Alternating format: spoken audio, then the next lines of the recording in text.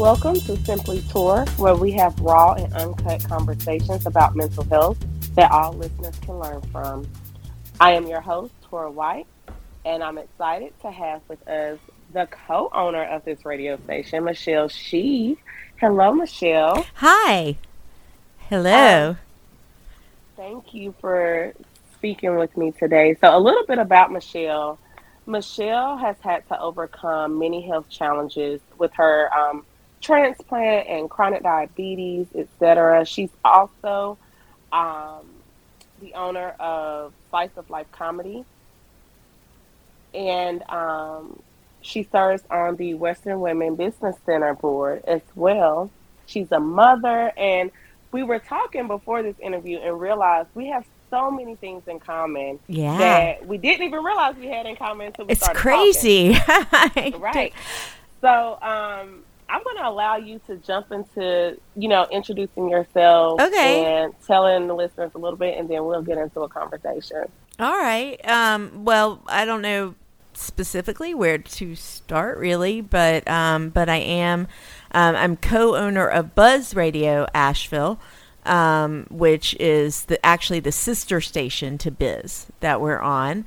I also do a slumber party on Asheville FM, and like you said, Slice of Life Comedy. And my health issues started when I was a teenager. I was diagnosed with type 1 diabetes pretty late in life, and to have type 1, and they think that I had it for a long time before I was actually diagnosed, where it just hadn't really been that intrusive in my life, and yeah, I don't know what else to say. I've had a lot of health issues. It's been an ongoing theme of my life, and I always hope it'll go away. I still always feel like, oh, if I could just get through this one, then I'll be back to like a normal person. And I've had to actually come to the realization this kind of late in my life of like, nope, it's always going to be like this. But one thing I would love to talk to you about is we were talking right before the show, and we both have daughters named Zoe that were born early. And for me, it kind of triggered some of my being pregnant with my Zoe. It triggered some of my health issues that still kind of domino effects till today. But one thing that I realized by having my Z is that I had named her Zoe. And I didn't even realize that Zoe, at the time that we named her that, I didn't even realize that name means life in Greek. And and she was born so early. She was 1.5 pounds. I was 6 months pregnant, and they're like, you're gonna die if you don't have her now. And so I didn't, it was scary. It was super scary. And I was just so amazed that, when I found out what her name actually meant, and she is so full of life now, that, I'd love to hear about your Zoe. Is that okay? Is that okay for me to ask on your show? You know what? What's so amazing is that even thinking about that, and just, again, talking about that beforehand, and listeners, so we both had babies, our Zoes, that had to go into NICU. Mm-hmm. And so we also struggled after that delivery. I had one stroke, and Michele, remind me, you had... I had an initial stroke, and they found out I had a condition. It's called moya. And because immediately after having my daughter, I had a stroke during the delivery, and then I started having seizures. Mhm. where I was vomiting blood, and not to be graphic, but I was Oh no, sorry. this is look. We're Yeah. raw and uncut on Yeah. here, All so. right. Okay. And so they did an MRI on me, and they found out I had a very rare condition, which is something that you're born with, but it didn't present itself until the stress of the pregnancy.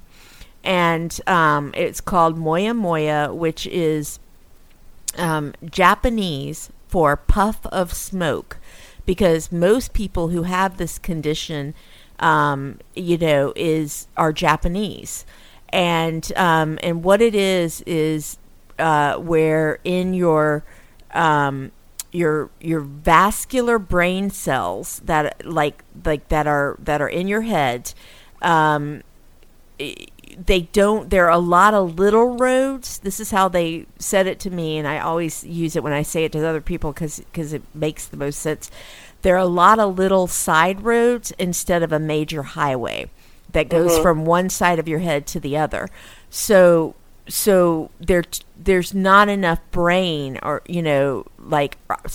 oxygen and blood getting from one side of your head to the other, so that when something comes up, it causes these strokes and seizures.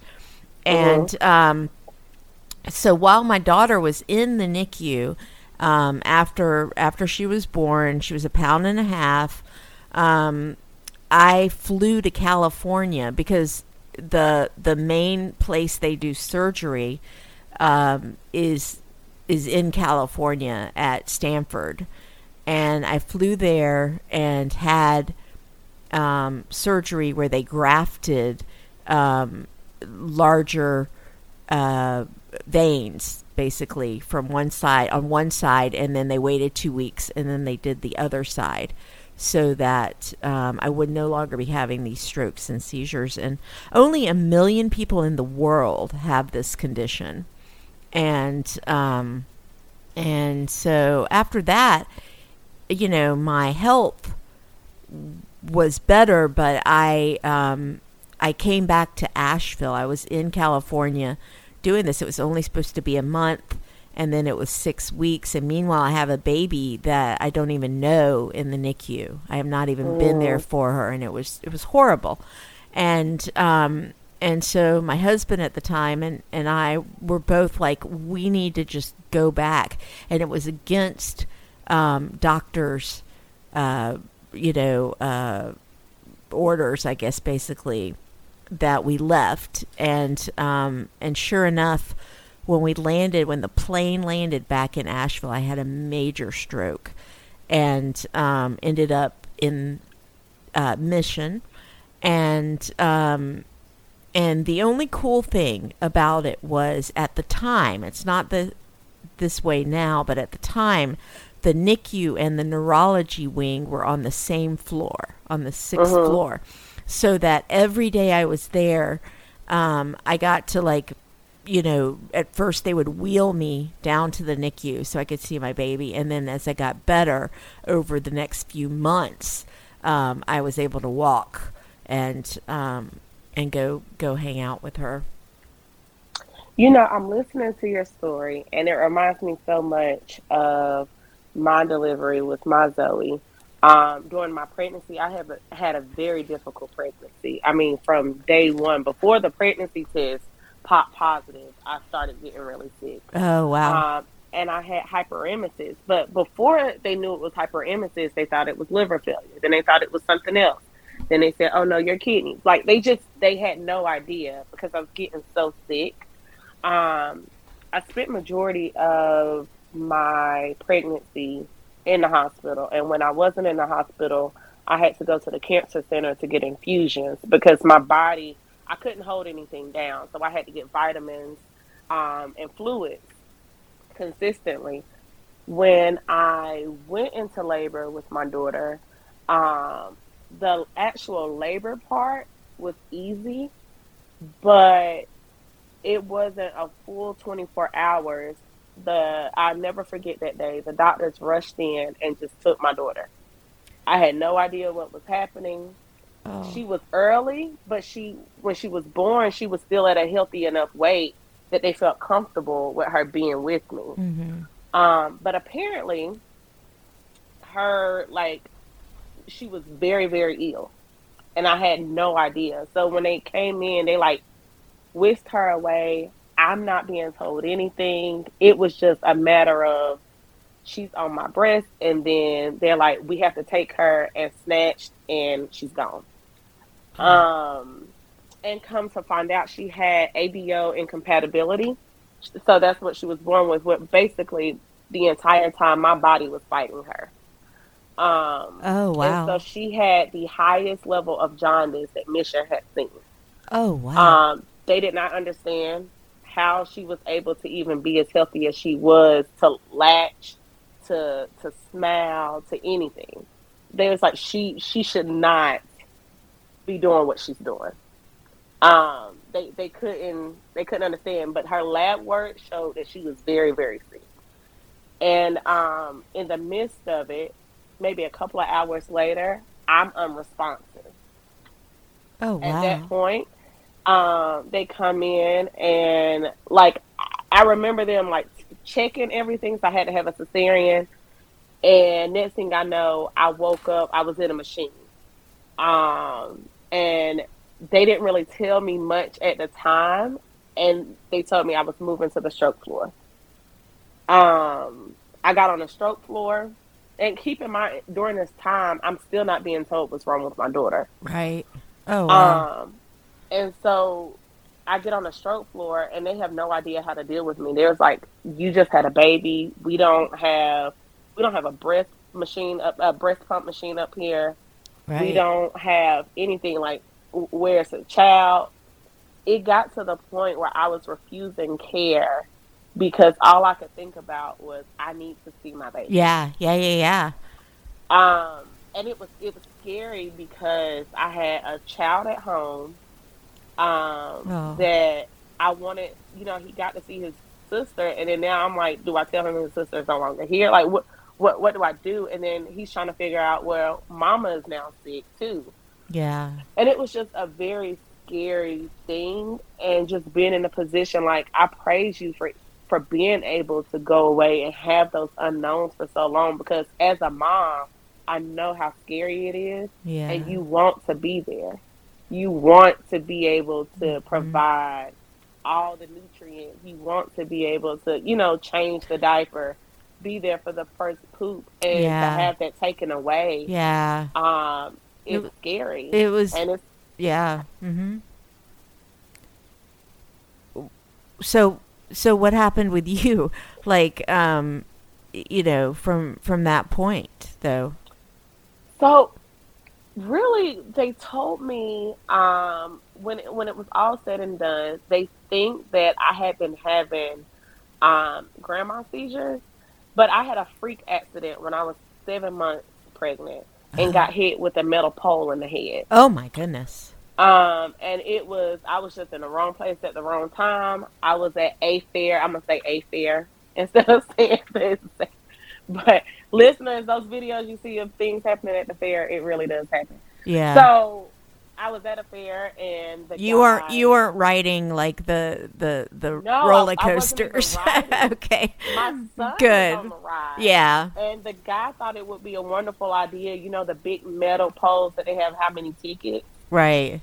He thought it would be a wonderful idea to pick it up. Oh my goodness. And he picked it up, and it came hitting straight back, and my back was to him. So what everybody else saw it coming, I didn't see it coming. Oh wow. Um, but because I was pregnant and I was considered high risk, they were scared to do anything. Yeah. So I kind of just had to deal with it. But I had foggy memory. Right.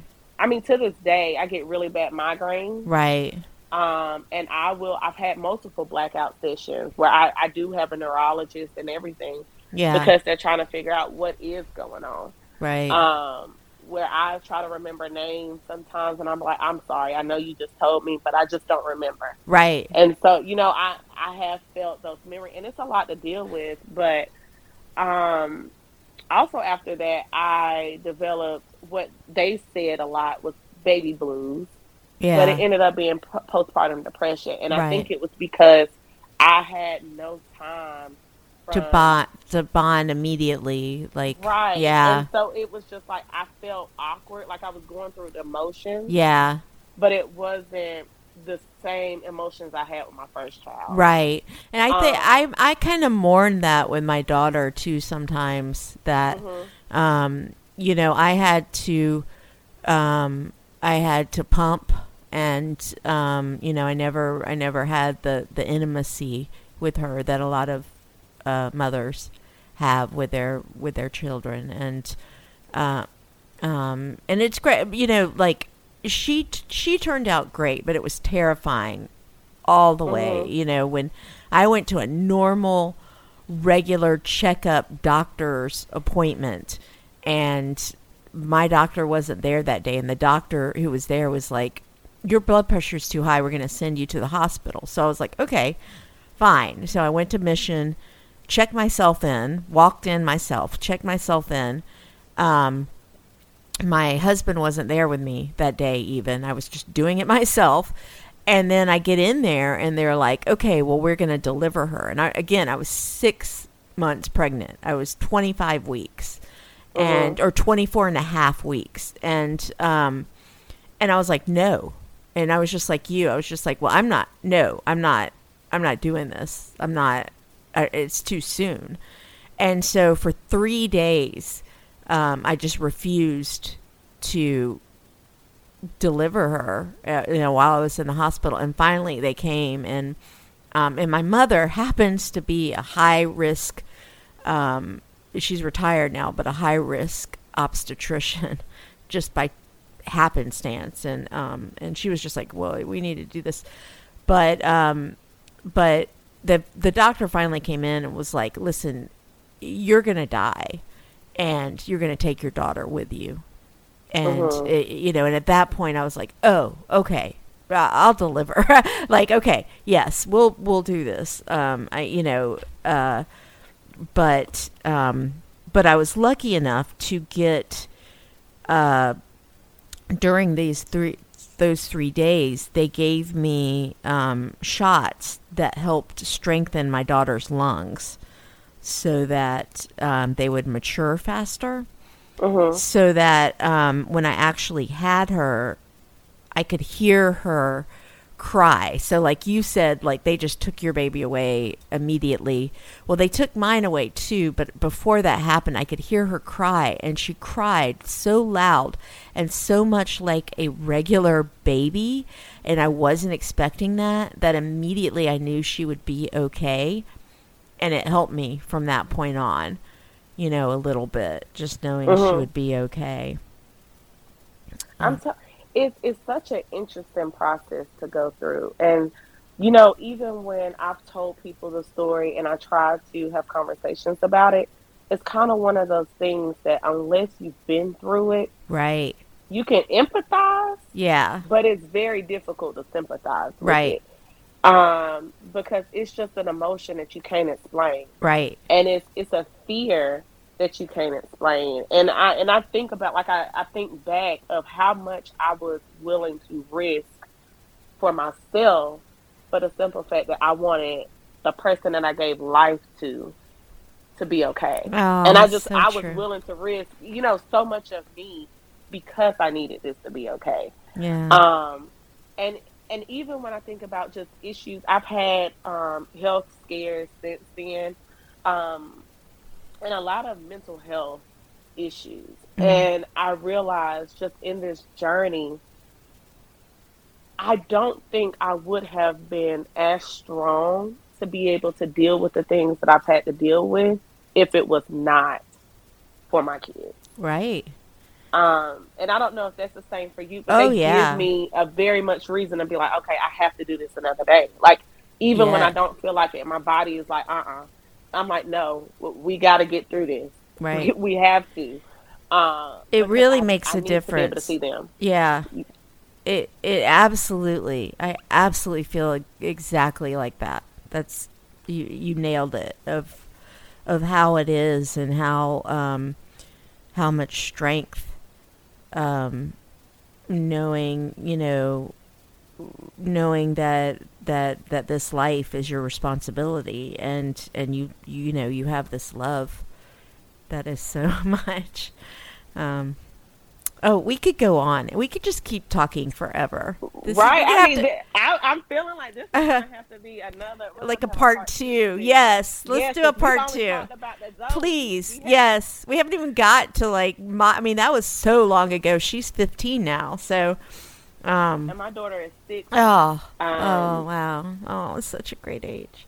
But yeah, I don't know about yours, but mine is definitely life. Like, no way you had that difficulty at birth, because you would never know it looking at her now. Oh, my daughter is taller than me now, and she's super. We just had a checkup for her 15th, and it was just great, and I'm so thankful. I'm thankful every day for her, and and again, everything I go through, even to this day, which kind of stemmed from that time, including my kidney transplant and other issues, I'm still thankful, and I'd still do it again for this chance to be a mom to her. So, right. So as we come to a close, is there anything that, like a quote or anything that gets you through?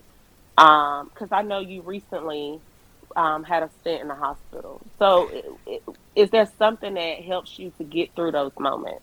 I have just, really,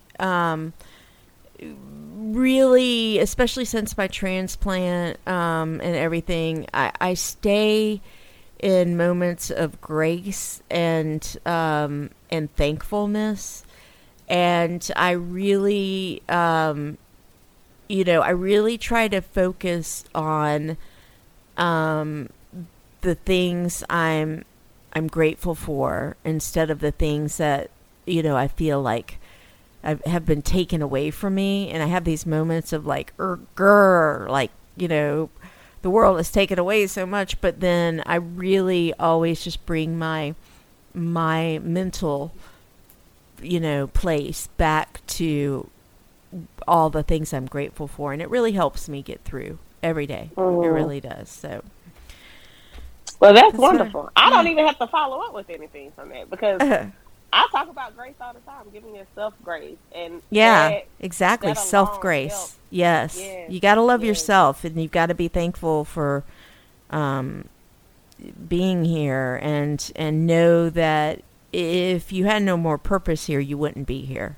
But as long as you're here, you have a purpose, and follow it. All right. Can you tell the listeners how to get in touch with you? Sure. You can find me. I'm Michele Scheve at gmail.com. I'm on Facebook. I'm on Instagram. It's MICHELESCHEVE. And I'm also Slice of Life Comedy, Slumber Party on Asheville FM, Matt and Michelle Outdoors. I know there's other things, but there's ways to find me. I'm out there. Thank you so much, Michele. Thank you, Tor. And so, y'all heard, listeners, despite every obstacle she's had to overcome, she is still booked and busy. All right, listeners, as always, you can find me at bizradioasheville.com or on social media, Instagram and Facebook at Simply Tor. Until we speak again, remember to continue to practice self-care. Thank you for listening. If you liked what you just heard, be sure to subscribe to the podcast, and be sure to visit bizradio.us to find hundreds of other engaging conversations, local events, and more.